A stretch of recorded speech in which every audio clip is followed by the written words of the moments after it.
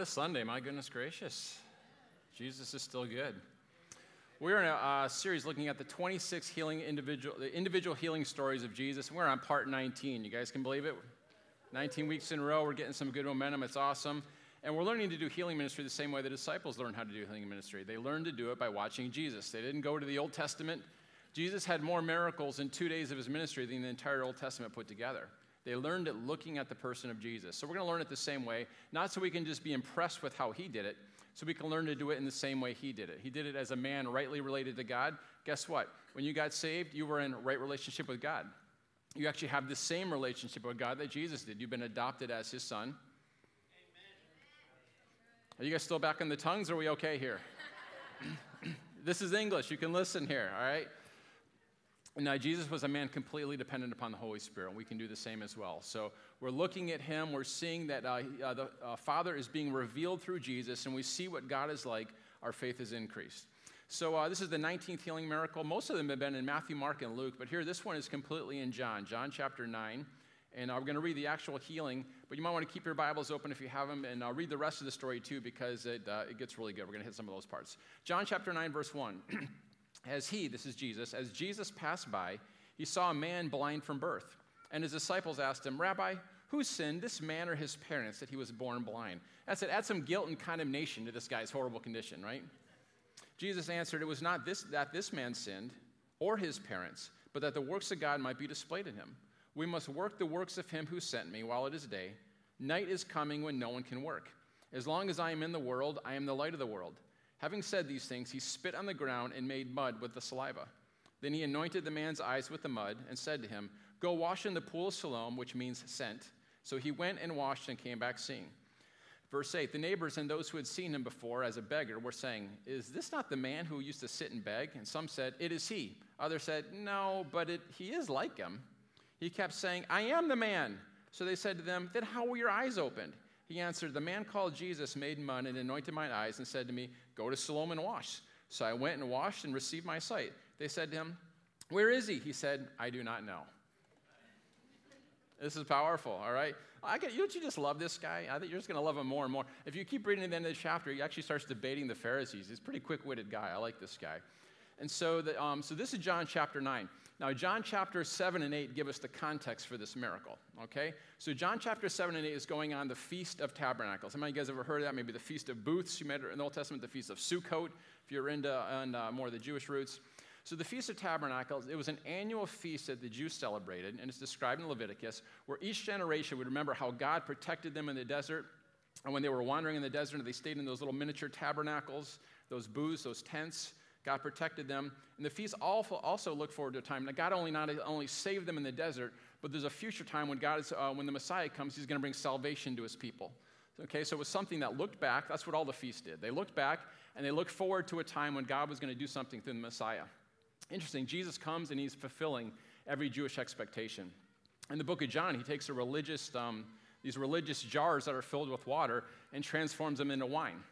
So here's this dead religious institution that Jesus transforms with the life-giving wine of the Messiah.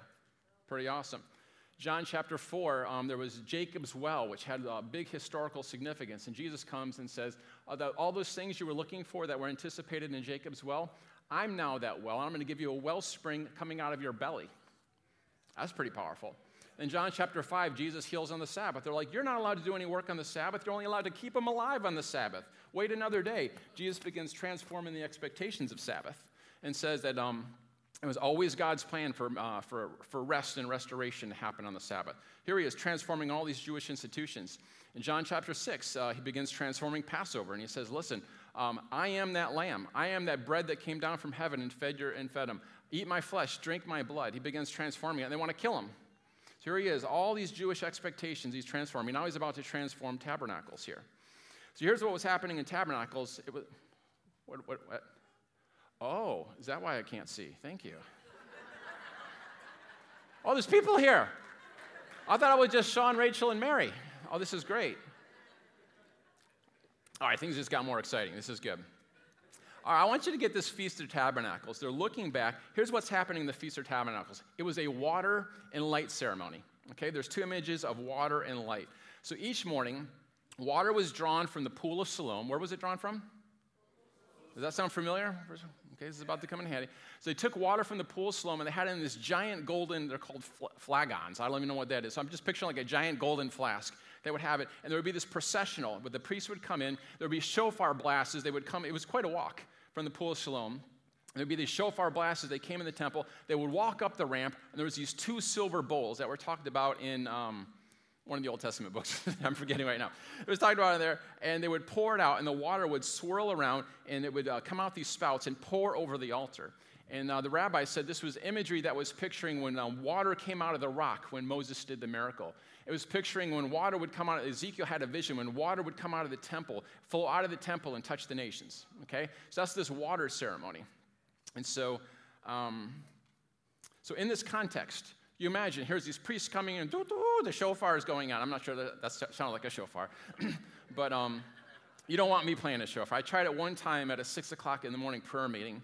We were all praying, and I saw a shofar laying there, and I was like, I'm gonna wake this thing up. Like, this prayer meeting's pretty dead, you know. I'm gonna wake it up. Those things are not as easy to play as you might think. Like, I would never had like the trumpet lip, you know, you got to get it in there. And I do it. It sounded like a constipated kazoo. I was like, oh, you know, like the prayer meeting went even worse. So there's shofar blasts coming in, water pouring out. Right in the middle of it, you can just imagine the water swirling down. And and Jesus says this in John 7, verse 37. On the last day of the feast, what feast? The Feast of Tabernacles, the great day, so the most people are there. Jesus stood up and cried, if anyone thirsts, let him come to me and drink. Whoever believes in me, as the scripture has said, out of his heart will flow rivers of living water. Now he said this about the Spirit, to whom those whom believed in him were to receive. For as yet the Spirit had not yet been given, because Jesus was not yet glorified. Can you see this? They're looking forward to this day when living water would come. There's water flowing around, and Jesus says, hey, if anyone's thirsty, I've got this living water that you're thinking about. He's transforming the water theme of Tabernacles. Come on, somebody, that's awesome.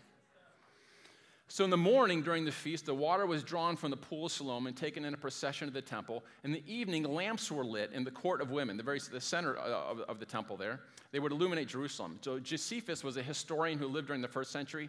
So when you picture candlesticks, you're not picturing like we have candlesticks. So there were these sticks with these giant bowls of oil with these wicks floating on them. And the priests would climb up these ladders and they would light them. And it said it could be seen for 50 miles. So not only lit up the city, it was a city on a hill that shined to the nations. So here's this huge light ceremony going on. And throughout the Old Testament, the theme of light was associated with the Messiah. It was associated with God's day of salvation. So here, the water's swirling around. Here, the light's coming up. Jesus says, hear this in John 8, right in the middle of the Feast of Tabernacles. Again, Jesus spoke to them saying, I am the light of the world. There's these giant candlesticks illuminating Israel to be a light to the nations. And he's saying, hey, that light that you're celebrating, that light of the Messiah that you're looking forward to, right here, baby. He didn't say baby, but I mean, it's like, hold on, is that the Passion Translation? No, that's not. And Jesus spoke to them saying, I am the light of the world. Whoever follows me will not walk in darkness, but will have the light of life. So Jesus, here he is fulfilling the Feast of Tabernacles. He's the new Moses who would bring water out of impossibilities. He is the new temple in which rivers of living water would flow to the nations. Jesus becomes the light of the world that will shine God's glory in the midst of darkness to all people. As we'll see in a few minutes, he's going to say again that he's the light of the world. And remember, we just read that in John chapter 5. He's actually, in John chapter 9, he's actually going to illustrate the very truth that he's talking about. Okay, so Jesus says this, I'm the light of the world. I'm everything you guys have been looking for. The religious authorities, they're not super excited about this. They begin debating Jesus, and he says, yeah, I am. I'm God, and they know exactly what he's claiming. They try to kill him. He walks out of there. So as he's walking out of the temple, now we come to the man born blind. Okay? I mean, this is a pretty action-packed chapter here, all right? As he passed by, as he's walking out of the temple after they just tried to kill him, as he passed by, he saw, this is verse 1, John chapter 9, verse 1. As he passed by, he saw a man blind from birth. We know a few verses later that he was a beggar. He was a blind beggar who was blind from birth. And this makes him an unusual blind man because all the other blind men in the New Testament that we read of, we never read that they were blind from birth. All the others, some of it's very apparent that they could actually see. Remember the guy's like, I see men like trees. So we know that he saw it one time because he knew what trees were like. He knew what men looked like. So it made him kind of a curiosity on the streets of the city. And so it doesn't seem that he has a disease in his eyes. It seems like something was missing. Either he did not have eyes or his eyes were so deficient they couldn't even be called eyes. We're going to see more on that in just a second. And in those days, the only way for a blind person to survive was to either have rich parents or to beg. And so this guy, he couldn't even beg on this day because the Pharisees made a whole bunch of religious rules that says you can't work on the Sabbath. This happens to be a miracle on the Sabbath. You can't work on the Sabbath, so you're not allowed to beg on the Sabbath. Begging is working. And so all this guy could do was sit there in silence and try and look hungry and hope that people would have mercy on him. And here's this chance encounter. Jesus passed by. Notice, like you see a lot of these other miracles, they're crying out, Son of David, have mercy on me. They've got people bringing him to Jesus or going on behalf. This guy's got none of that. He's just sitting there. And there's something that's moved in the heart of God when he sees this man in this condition. Jesus passed by. And as far as this guy's concerned, this guy, this is just another person coming out of the temple. He can hear Jesus and the disciples talking. We're going to hear a little bit. And it's just another group of people. There's nothing special about him. And so in a sense, I want you to see, this guy doesn't even believe in Jesus at this point. Like, he hasn't pursued the miracle. It's not that he doesn't not believe in Jesus. He doesn't even know who he is. We're going to see that here in a little bit, all right?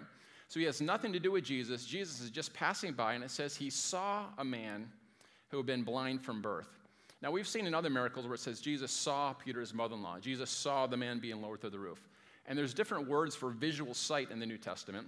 The New Testament was written in Greek. There's different words for it. And this is not like visually took in information with his eyeballs. That's not what it means. It means to see inside. It means when Jesus saw the man, it means he took in the whole situation. He sees what others have missed.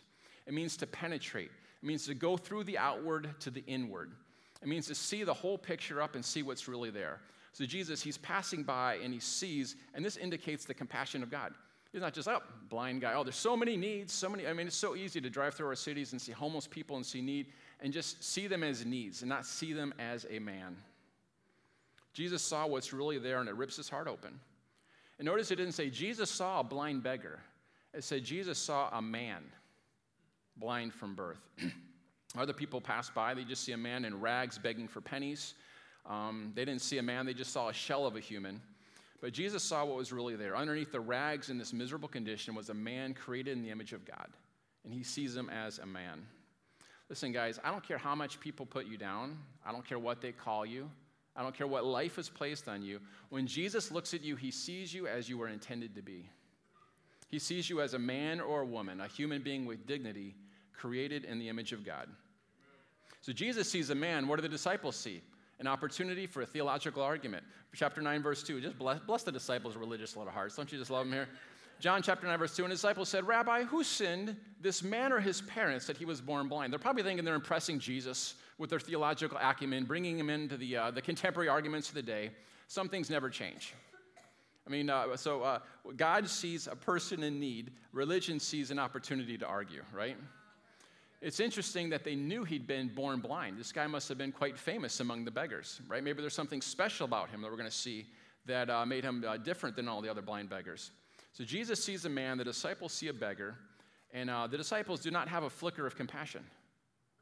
They just go right to this sin problem. Here's this guy in misery and rags, has to beg for a living. The disciples have no compassion. Do you see the difference here? Jesus sees beyond the rags. And the disciples, they just see another need. It's just somebody. Let's just talk about him. So he's born blind. There must be some terrible sin here, Jesus. Who sinned, this man or his parents? Can you see how desensitized they are? A person sitting there in absolute need, and then I want to begin putting the blame game, right? I don't know about you, but that convicts me. We need to ask God to give us the eyes of Jesus. It's easy to get desensitized. It's easy to see needs. It's easy to look around people in our church and even not see them as individuals created in the image of God who have infinite value to him. To be able to see what Jesus saw and never just see another person as another statistic. Listen, guys, Jesus never got used to suffering. He never got desensitized. Whenever he saw pain and suffering, inside of him, the very heart of God screamed out a horrified, no, this isn't the way it should be.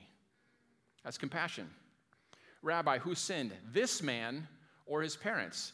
The guy was born blind. How can you sin in the womb? But the rabbis actually taught that you can sin in the womb. That's why they're, good luck with that one. What's the kid doing in there? Maybe some of those kicks were like a little passive-aggressive in the womb. I don't know what's happening there. I'm not sure how they see that. So, Rabbi, who sinned, this man or his parents? Man always focuses on the problem. God always starts with the solution. So there's a way to present the gospel called the Romans Road. How many of you guys have heard of the Romans Road? All right, so you start with Romans chapter 3. For all have sinned and fallen short of the glory of God. You begin to go through Romans and see the solution. That's man's idea of presenting the gospel. It always starts with a problem. God always starts with redemption in mind. Yes. Revelation 13:8, the Lamb who was slaughtered before the world was made. God is always at work. And Jesus was marked off as the Redeemer for fallen humanity before fallen humanity even fell. If you look at theology, they see there was the creation, there was the fall of man. Then there's the cross, and there's the redemption of all things. But God says, before creation, before the fall, there was redemption. Redemption happened first. Why is this important? I'm underlining this because I know some of you have been brutally attacked by this kind of Pharisaism. It says if there's sickness in your family, if there's sickness in your life, if there's problems in your life, you must have sinned. And so what it does is it gives you the shame and the blame and the horrors of condemnation, and sends you searching for whatever sin it was. Please hear the words of Jesus, John 9:3. And Jesus answered, it was not this man's sin or his parents, but that the works of God might be displayed in him. What's he saying? Shut up, you're off base. This is not because of any sin that was specifically committed. Okay? Let's look at this. So this part is very awkward, this next part here, but we're going to make it simple. John chapter 3, verses 3 and 4. Jesus answered, it was not that this man sinned or his parents, but that the works of God might be displayed in him. Keep looking at this verse. We must work the works of him who sent me while it is day. Night is coming when no one can work. That's an awkward translation. So the original New Testament did not have any punctuation. Okay, it's just lines of words on a page. Okay? So let me read it to you with a little bit different punctuation. You guys ready for this? Because it looks like what Jesus is saying. No, he didn't sin. His parents didn't sin. He's blind so that the work of God can be established. Okay, a lot of people might read it as, God made this man blind for his glory, right? And, how have you guys heard that? This person is sick for the glory of God. That's how a lot of people read this verse. He was sick for the glory of God, and now the glory of God can be displayed. Listen, he was not sick for the glory of God. He was healed for the glory of God. No one is sick for the glory of God. Steal, kill, and destroy is still someone else's job description. Okay, so let's read it like this with a little different punctuation. You guys looking at the verse up there? You guys ready for this? So they wanted to start a religious debate. Jesus is saying, no. It was neither that this man sinned nor his parents, but in order that the works of God might be displayed in him, we must work the works of him who sent me. You get that? It's a matter of emphasis and punctuation. Let me say it again. He's not born blind because he sinned, nor because his parents sinned, but in order that the works of God might be displayed in him, we must work the works of him who sent me. This man's blindness, here's Jesus saying, this man's blindness has nothing to do with sin. This man's blindness is not an opportunity for religious debate. It's not what his parents did. The issue is, what are we going to do? You see the difference? They want to dig up the past and see if there's a reason for some sin and go through his family history and generational curses. Jesus says, forget all that mess. Sin has nothing to do with it. It's none of your business. It's not what they did. It's what are we going to do? Why? Because God always starts with redemption in mind. You see the difference in emphasis. Jesus said it's not about who's at fault. The question is, who is going to do something about it? The legalist wants to assign blame, forever finger pointing and trying to find the reason that you're not healed. But the grace of God, which is God in action, looks at that same opportunity and says, here's it right in the middle of this mess, here's an opportunity for glory. Man, if we could only see like Jesus sees. Man sees a blind beggar. Jesus says this is an opportunity for God's glory to come in. Who's going to do something about it? What do you see as you walk through life? As you come here on Sunday, what do you see when you look around at other people? What do you see that other people may overlook? See, whatever you see indicates who you really are. So let's imagine that, I wrote this down. An artist, a real estate developer, and a preacher went on a trip together. Okay, so we got Ruth Ann, our artist, Ray Diani, our real estate developer, and me, the preacher. We go on a trip, and we see this land. It's as far as the eye can see, just beautiful green pastures. Everything's great. What's the artist going to do? The artist is going to get out her sketch pad. She's going to draw and begin to kind of get in the outline for a painting. What's Ray going to do? Ray's going to be thinking about how he can subdivide this into 2-acre plots and all the luxury homes he can build on it. And the preacher's thinking, how can I get a sermon illustration out of this? Right? Because who you are determines Whatever you see is determined by who you really are. All the disciples could see there's got to be sin, there's got to be shame. I mean, I share miracle stories. I shouldn't read the YouTube comments. So I did a healing sermon at Andrew Womack's, and I read one of the comics, and the person says, oh, if this guy believes in healing, why does he wear glasses? I'm like, really, that's what you see? I wear glasses because they help me see. Like that's why I'm wearing them. Yeah, like, you know what I'm saying? It's like all they see is like you're sharing healing stories that they should be going, wow, this is amazing, praise God. Why has this guy got glasses? Has he sinned or has he got his parent? You know, like, Jesus sees a man. He sees his pain and his suffering. I shouldn't have read the comments. I admit it. I'm trying to stop. I'll tell you what, the spirit of slap just comes on me. I just like, what? Oh, my goodness. I don't know how Jesus did it. He's like literally like had thousands of angels he could have called in command to come wipe out the earth. I'm like, oh, I'd have done that several times over. Just from that one YouTube comment. Whoosh. Do-over, heavens and earth, light, darkness. I would have started all over again.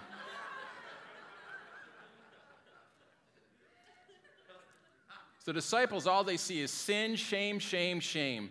Jesus sees a man. He sees him in pain and suffering, and he says, this is a platform from which God's glory can be displayed. Who's going to work on it? Who's going to work with me? Who's going to do the Father's work? This is unconditional love right here. This guy isn't even asking for it. This guy hasn't done anything impressive. So does anyone else need to pray this prayer for me? Lord, give me eyes to see like Jesus. I want to have those eyes. I love John 9:4 here. We must work the works of him who sent me while it's day. Night is coming when no one can work. Jesus says we. Like, I would not have included the disciples in this game. These guys are like, shame, shame, shame. If I was Jesus, I'm like, I need to do the works of the Father, you bunch of dogs, right? Jesus is like, no. Even though you guys don't have a clue, you're still included in the Father's mission. I got some good news for you. Even though you and I really don't have a clue about what's going on, we're included in the we. I mean, they still got their fingers out, finger pointing at this guy, and Jesus is like, hey, we're going to be involved. Whoa. We must work We must work the works of him who sent me while it is day. Night is coming when no one can work. Verse 5, as long as I'm in the world, I am the light of the world. Remember, Jesus already said in John chapter 8, right in the middle of the light ceremony, I am the light of the world. And here he picks it up again. He's going to transform the meaning of light. He's going to expand on the meaning of light, because the context of him saying, I'm the light in the world, is healing. It's interesting. Oftentimes, light and glory in the Old Testament were equated with each other. That means the light of the world is to be equated with healing. When Jesus says, I'm the light of the world, he's talking about healing of our innermost parts of our being and our outermost parts of our being, healing of our mind, our emotions. Jesus is healing. He's bringing this healing light so that whatever part of us is dark, whatever part of us is groping as a result of the fall of man, he wants to bring his light to that. Listen, guys, in the presence of the light of God, there is healing. In the presence of the glory of God, there is healing. Remember the old Italian prophet Malachi? Remember him? He's speaking of Jesus. He said this, the Son of Righteousness, S-U-N, glowing ball in the sky, not S-O-N, S-U-N, the Son of Righteousness. And he spoke of him when he would, in his resurrection, he saw him rise with healing in the rays of his healing. The lights, the rays that emanate from the person of Jesus is healing. Darkness is always associated with death. It's always associated with sickness and confusion and hate. Light means that I'm stepping into the light and now I'm healed, regardless of my condition. Guys, there's energy in light. Have you ever read about the giant produce in Alaska? This is crazy stuff. 1.38 pound carrots. A 10.5 pound cauliflower stalk. I mean, that's like a bowling ball. A 9.5 foot long gourd. 14 pound mushroom. 11 pound zucchini. 22 pound turnip. Like, how are these vegetables getting so large? Because they can bask in the sun for 20 hours or more a day in the summer months. That's how you get the 3-foot beans. One bean, 3 foot long. Worst gas in the world. Anyway, 40 pound beets. How is this happening?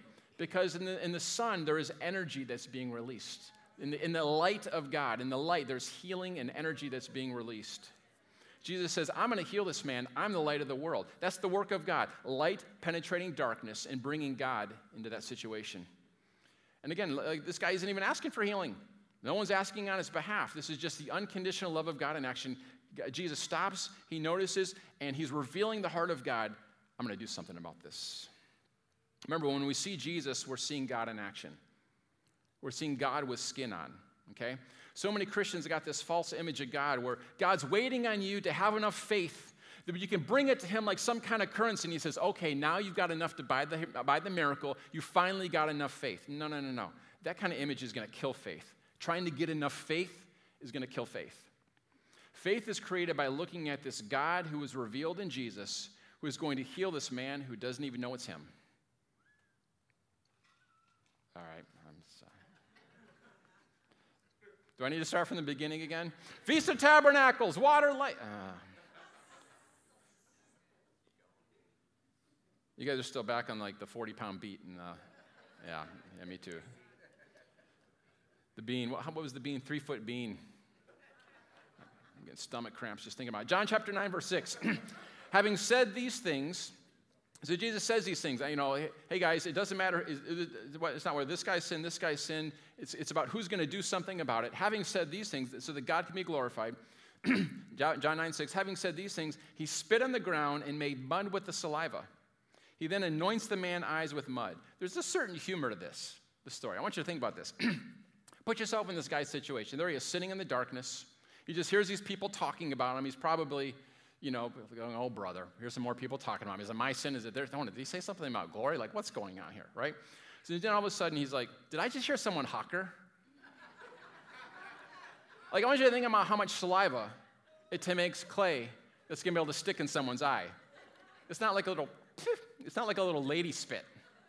We're talking redneck levels of saliva coming out here, okay? And so you can imagine this guy, here he is in the darkness. He all of a sudden, what's this noise? What's being on here? What's going on here? You hear like some kneading motions going on. I mean, can you just see this situation? No conversation. The guy is just sitting there, and all of a sudden mud is pressed into his eye sockets. This wet, goopy clay is hanging through his face. Like, what is going on here? Why on earth did Jesus put a glob of clay in his eyes? Okay? Because remember when Jesus spit and the other guy, we all saw this before, where Jesus used spit and he applied it to blind people, and he's using sign language. Remember, when he was doing that with deaf people, remember he was taking the spit and he was putting it on the eyes, he was putting it on the ears, those type of things. He was communicating, this is coming from me to you. This guy doesn't know anything about it.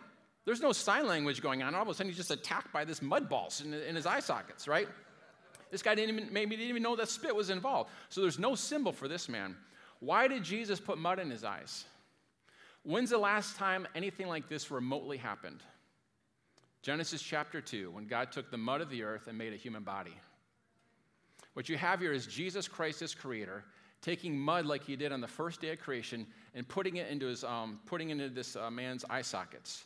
This man was born blind. I believe he did not have the organs of sight. I believe he did not have eyeballs. Keep listening, I'm going to tell you why. People didn't even recognize him when he had eyeballs. He looked so differently. It wasn't just that his eyes were open. There was sunken sockets there. Listen, stick with me here. I got some more proof for you coming here. Jesus is recreating the eyeball, and he's doing it the same way as he did the first time when he created man's eyeballs. Making some clay, fashioning it. This wasn't sign language, this was a creative miracle. Jesus is not healing eyes because the eyes were not really there. And if they were there, they're totally deficient. There's nothing there to heal. He's got to create new eyes, which explains all the fuss. Which explains, like, oh, is this the guy? And they're asking his parents, and like, you ask him. And the people are like, it looks like him. I don't know. Because he looks so differently. That doesn't happen in any other miracle. Other blind people come back. They're not like, hold on, is this Johnny? Like, oh, is this him? No, there's no confusion. It's causing an uproar in the whole thing. Why? Because something radical has happened here. I strongly suggest that's because he now has something in his eye sockets that weren't there before, and he doesn't look the same at all. He looks like a totally different person. He has eyes that are real eyes, and now they're not sure whether this is the same person or not. This also explains verse 32, where the formerly blind man, he is now arguing with the Pharisees. Listen to John 9:32. Never since the world began has it been heard that anyone opened the eyes of a man born blind. Jesus has been healing blind eyes for 3 years now. Okay, so this is nothing new. This isn't unheard of. What's unique about this one? Where did he take it back to? The beginning of time. When God took clay and fashioned eyeballs for the first time. How are we doing? Jesus is amazing. He said, listen, what happened to my eyes has not been seen in this planet since the beginning of time when God took clay and made a human body. At the beginning, that's the time where there was a creative miracle. So after putting clay in his eyes, Jesus is now going to talk to him, John 9:7. And he said to him, go, wash in the pool of Siloam, which means sent. Remember where the water was taken from in Tabernacles? Pool of Siloam.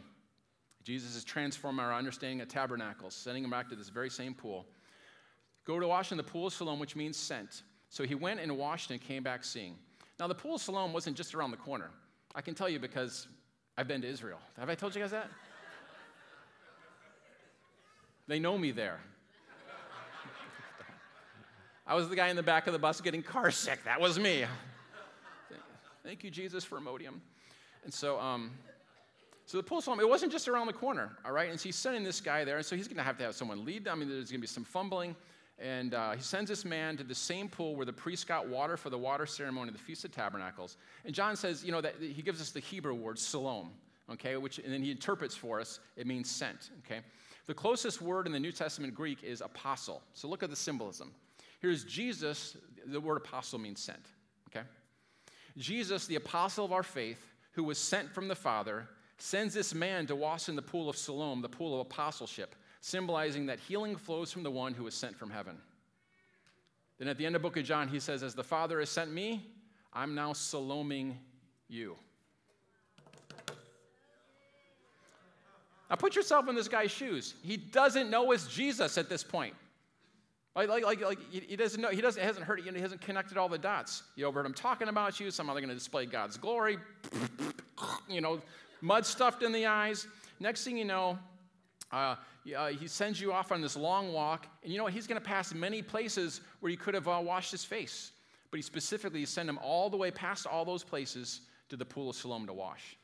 And I tell you, this man, he's come to a great deal of faith. How do we know that? Because he obeyed. Okay?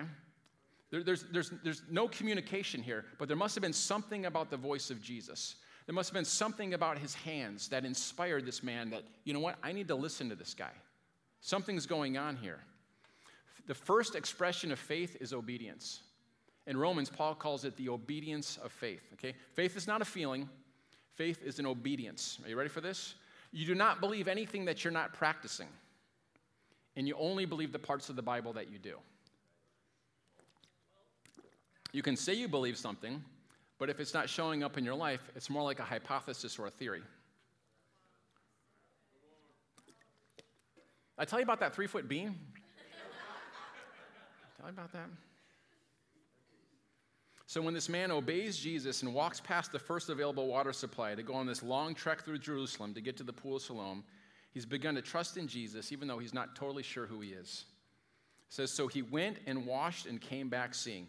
So he washes off the mud, but there's not as much mud coming off of his face as there used to be because some of that mud became eyeballs. And he saw. Now there's more to this story that we can't cover. Jesus heals this guy on the Sabbath. The religious leaders are having a fit about it. But Jesus, it's almost like he gives them a backhand slap. So the religious leaders had made up all these stupid little rules around the Sabbath that weren't in the Bible. They made up these stupid little rules. And one of them said that you can't make clay on the Sabbath, make mud on the Sabbath because that makes you a bricklayer. What does Jesus do? Makes it. It says you could not knead anything on the Sabbath. I mean, it's almost like Jesus is like, here, and it says you couldn't use saliva for any healing purposes on Sabbath. So Jesus, it's almost like he's like, yeah. Here's these 3 stupid rules. I'm using all of them on the day that you don't think I can do it on this day. The disciples were like, this is amazing. He broke the Sabbath. No. They wanted to kill him. And so, and what amazes me is these religious leaders, you should read the whole chapter, okay? But nowhere in the Old Testament had anyone ever had blind eyes open. It was specifically said that was something that the Messiah was going to bring in. So they're hearing the stories of these blind eyes being open, knowing only the Messiah can do this. Here's a guy standing here with brand new eyeballs. And what's the reaction? They want to argue over these little rules and these little details. You did it wrong. You did this. You're wearing glasses. Oh, sorry.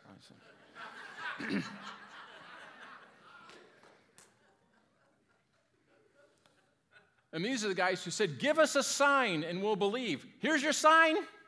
Messiah, opening blind eyes, new eyeballs. They're like, this man heals on the Sabbath. And so they disregard it altogether, and they kick the blind guy, the formerly blind guy, they kick him out of the synagogue. He's brilliant. He's arguing with them. They said, who is this man who did this? And he's like, why? Do you want to become his follower too? Oh, you can imagine they're just burning. Wouldn't you just have loved to have been over there and just give the sarcastic clap? Oh, man. Way to roast those Pharisees. Sorry, I shouldn't have been reading the comments, okay? I'm sorry. There's a reason our comments are turned off on Zion, because I'm not spiritual enough to handle them on YouTube. John chapter 9, verse 35. Jesus heard that they had cast him out. So Jesus, listen guys, being kicked out of the synagogue is one of the worst things that could happen in the first century. It means that no one's going to sell to you. No one's going to buy from you. Okay, so this guy was ostracized from society. Now Jesus makes an appearance, verse 35. Jesus heard that they had cast him out, and having found him, he said, do you believe in the Son of Man? That was the title for the Messiah. He answered, and who is he, sir, that I might believe in him? Jesus said to him, you have seen him, and it is he who is speaking to you. He said, Lord, I believe. And he worshiped him. So this man comes to full faith. All right, what's it mean for us today? Again, guys, we need to cultivate that Jesus look. We need to say, Father, give us eyes to see like you see. I don't care what situation you're in today, how impossible it is, whatever is going on in your income, whatever's going on in your body, whatever's going on in your relationships, whatever's going on in your family, whatever's going on in your marriage. Learn to look at it as a platform for which the glory of God may be displayed. You might be thinking, you know what, my finances are a hot mess right now. Well, what if you made trusting God the most enjoyable thing ever? And you say, you know what, I'm going on an adventure. What if your family is a total mess right now? You know what, he's still turning gathering demoniacs into evangelists. He's still turning atheists into missionaries. Set your faith high. The reason that we're doing these, going through these miracle stories together is so that we can reproduce these same miracles.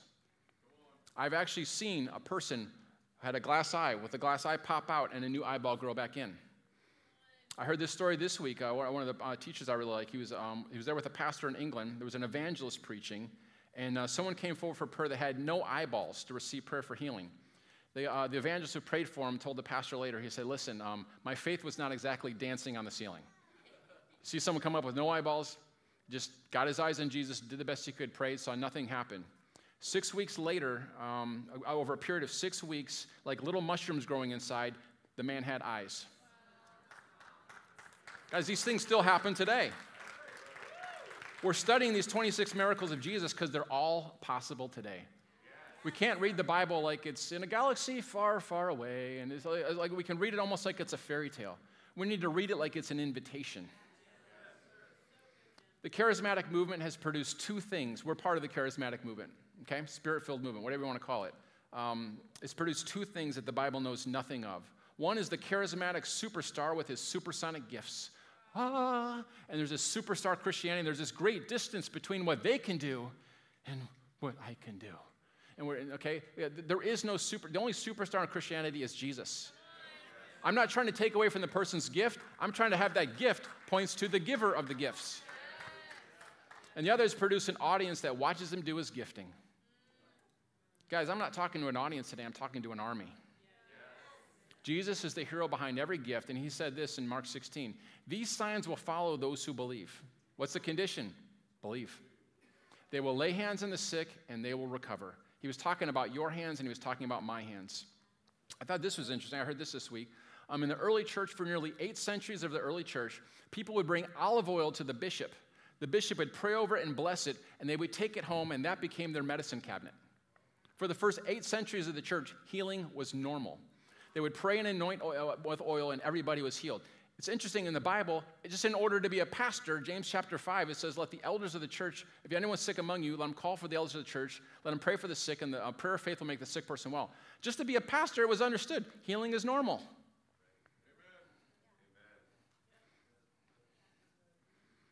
They stopped it in the 8th century because the heathens were trying to buy this oil from the Christians because they saw the miracles taking place in the homes.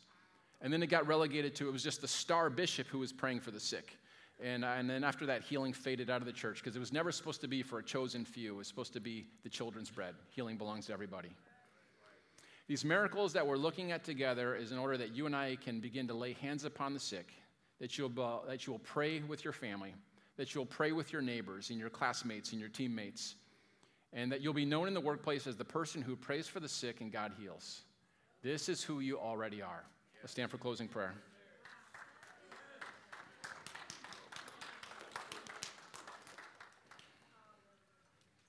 Is Jesus amazing? Yes.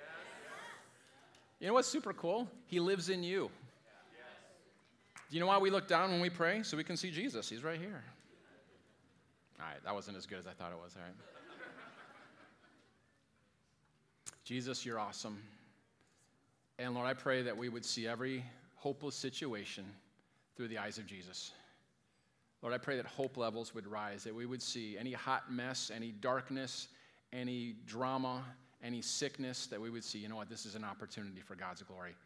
It didn't come on us because of you, or it came to you because of the fall of man, but Lord, we see you always had redemption in mind before any problem. And so, Lord, I pray for hope levels to rise. I pray that you give us eyes to see like you see. And Lord, I just pray that every person in here, we would grow in our revelation that this is for us too. Heal the sick was a command you gave to every believer, not just a chosen few. So, Lord, I pray that our confidence in who you want to be through us would rise up in the name of Jesus. Amen. Our teams are coming forward if you need some prayer for healing.